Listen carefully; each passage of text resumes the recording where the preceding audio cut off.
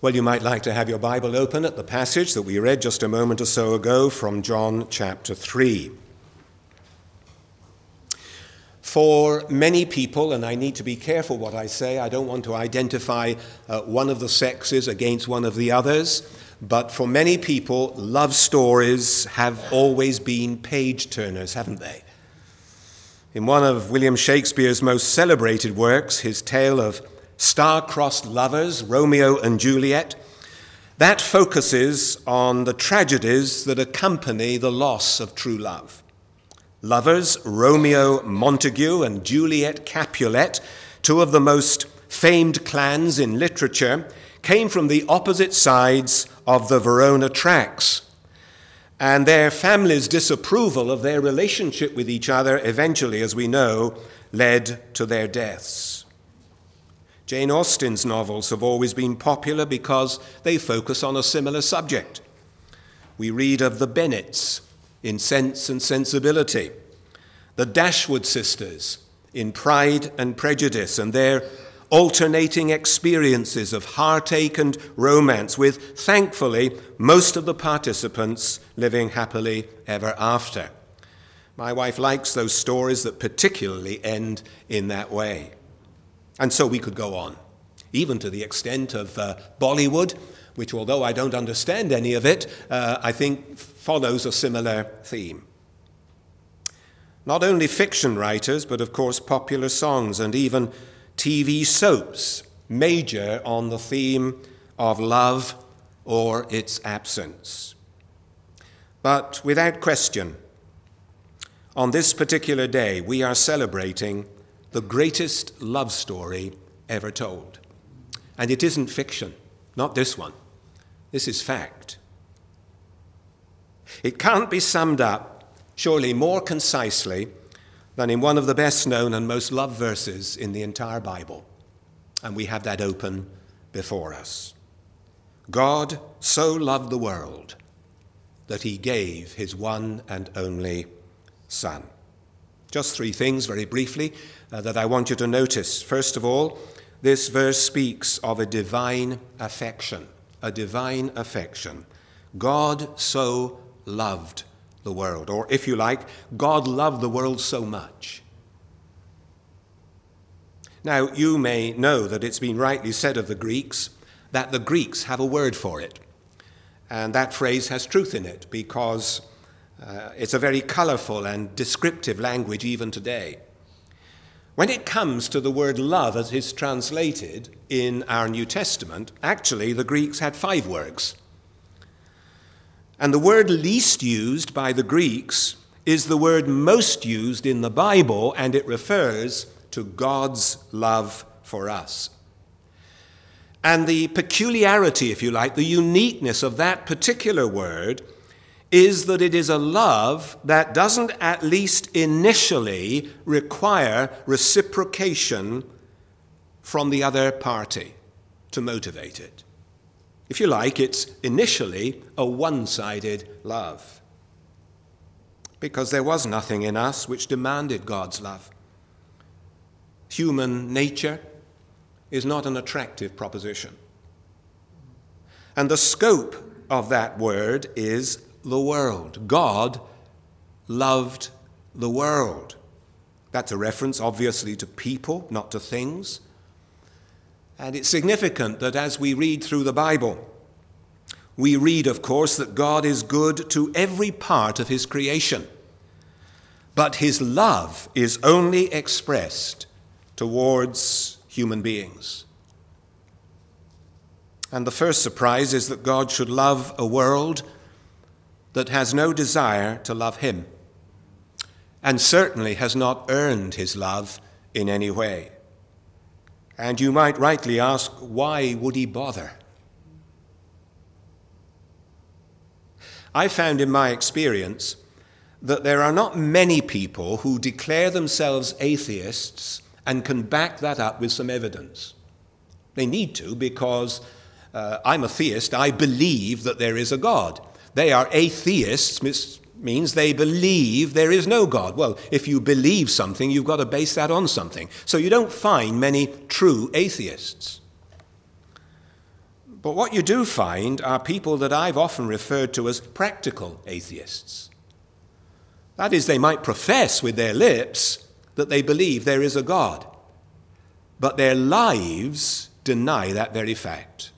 They live as if they didn't believe that there was a God. God is ignored. God doesn't feature in their lives as far as they're concerned. God may as well not exist. And so if that is the world's attitude to God, then we could hardly complain if he left us to our own devices, which would be the very worst thing that could happen. In those stories that I referred to, inevitably, human lovers are often spurned. I have to make a confession. My wife and I love many of the Hallmark films that are made. We tend to watch them when we're in America, because there isn't a lot on TV in America worth watching. But they're actually being shown now on TV, on Christmas 24 and all of those sort of things.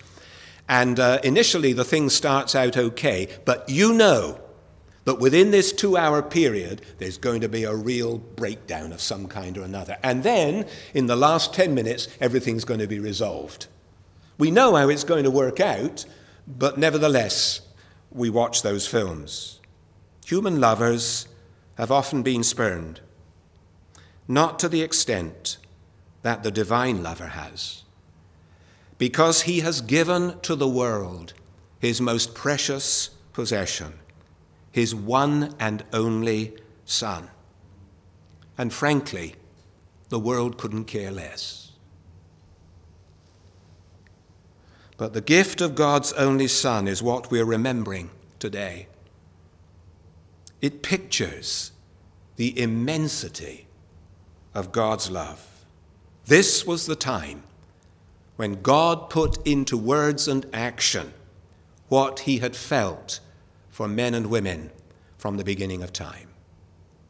This verse speaks of a divine affection. God so loved the world. Secondly, this verse speaks of a divine action. God so loved the world that he gave his one and only Son. It's stating the obvious to say that it's always important that we express in practical ways our love for other human beings. You can tell a person that you love them, but if your actions deny that, then it denies what you're saying. So love has to be put into action to see that it is real. And God's deep love for the world prompts him to act, and in what a way. The one and only, as translated in our NIV, is of course in the King James Version, the only begotten. It expresses the uniqueness of this person. He is the Son from all eternity. Jesus did not become the Son of God when he was born in Bethlehem. He is the Son of God from eternity past. Just after I had started in the ministry, there was a terrible tragedy in Bristol. It was a day of high winds, and a school class who operated normally in a porter cabin in the school playground were moved to the main building because of the high winds and because of the danger. Tragically, as they were moving across the playground, the roof came off, and a little boy was killed. And the parents were kind of loosely attached to our church. And I called to see them after they'd asked if I would conduct the funeral service. And here we are, getting on for 50 years later, and I'll never forget what they said to me. You see, they said, he was our only son. He was our only son. Now, all of our children, if we have them, are precious to us. We were talking about that in fun at lunchtime today when we had some of our family around us. We were making fun of one, but we suggested, no, you're all loved equally, whatever they're like.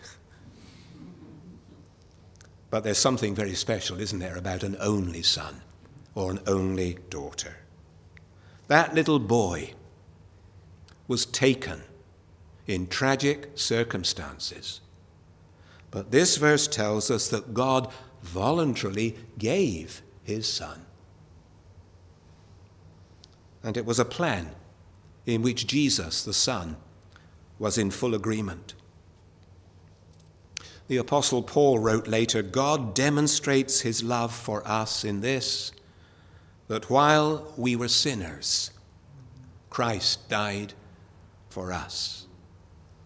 That's what we're talking about. We're talking about a public demonstration of the triune God's love for sinful men and women. Jesus came, and Jesus died because God loves us. Not as some people imagine, in order to make God love us.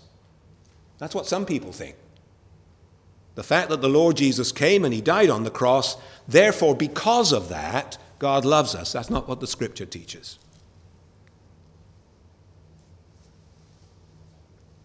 One of my favorite stories, and of course it's true, is the story of Helen Keller. Born in the 1800s, perfectly normal as she was born. It wasn't for a number of months that she had what they used to call in those days brain fever. It was possibly scarlet fever or meningitis. But after she had somewhat recovered, her parents discovered that she was now blind. And as well as being blind, she was now deaf. And as she grew up as a little girl, her parents were distraught. They couldn't control her.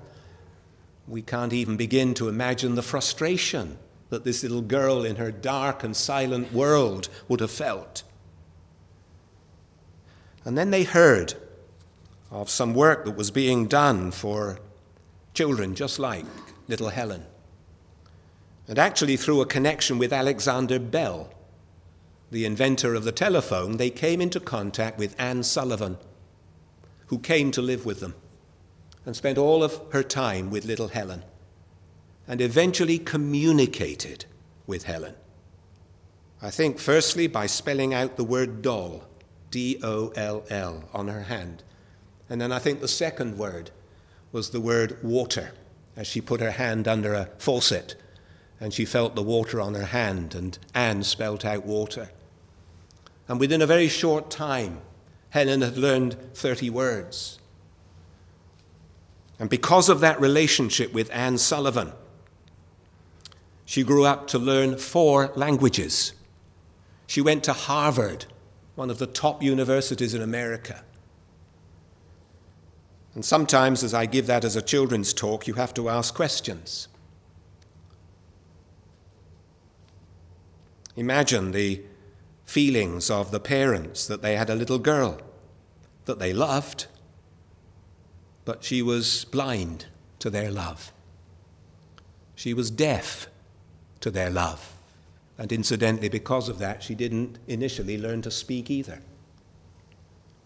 And so what did they do? They engaged this nurse, and this nurse communicated with little Helen. And eventually Helen realized there was someone who loved her.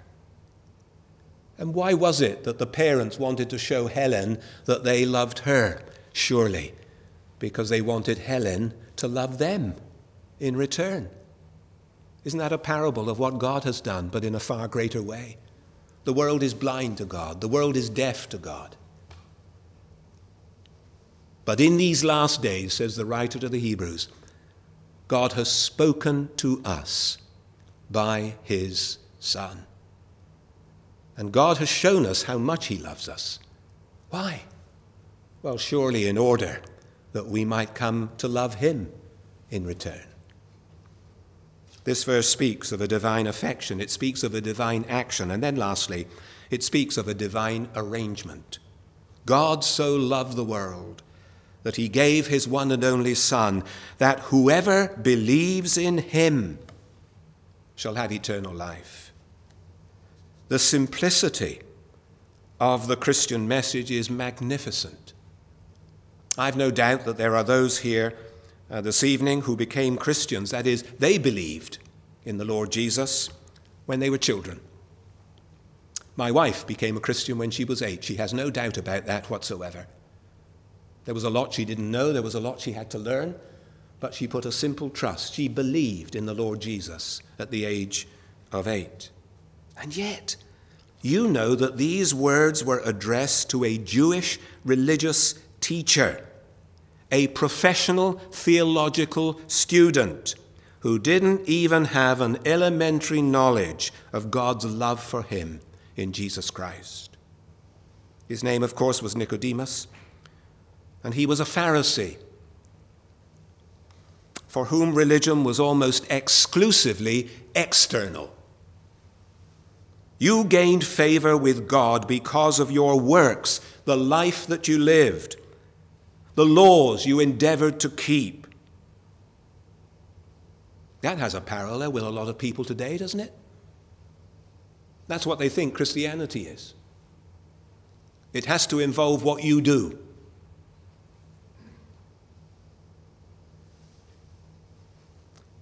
Salvation, if you like, is an act of man, not a gift from God. And so Jesus uses a picture that Nicodemus would have been familiar with. We read about it. He reminds him of the occasion when God's people were being judged by God because of their sin. And God sent poisonous snakes that bit the people, and the people died. But then God provided a way of escape, a way for the people to be saved. And he instructed his leader Moses to erect a brass snake, and he was to simply tell the people that if they looked at this brass snake, then they would be healed of the snake bite. They simply had to believe. Some did, I've no doubt of that. But I imagine that there were those who didn't. What a pointless exercise. Go to the center of the camp and look at this brass snake. And they died. It was all about belief, wasn't it? It wasn't that there was any magic in this brass snake. It was obeying the word of God, obeying what God had told them to do. And then Jesus applied that Old Testament narrative for Nicodemus. Just as Moses lifted up the snake in the desert, so the Son of Man must be lifted up, that what? Everyone who believes may have eternal life. And of course, Jesus there is speaking of his own lifting up to die on a Roman cross for sinners. And all that sinners are required to do in order to be forgiven is to look and to believe. Believe is the key word in God's plan. God gave his one and only Son that whoever believes in him may have eternal life. Elsewhere, the Bible says God is pleased to save who? Those who believe. And so God provides this means for eternal life. What a gift. He commands the world to repent of sin and to exercise belief in the Son that he gave for their salvation. It is the greatest love story ever told. And in a moment or so, we're going to focus on that thought. Before we do that, let's sing together. Thou who wast rich beyond all splendor, all for love's sake becamest poor. That ties in, doesn't it, with the reading that we began our service with.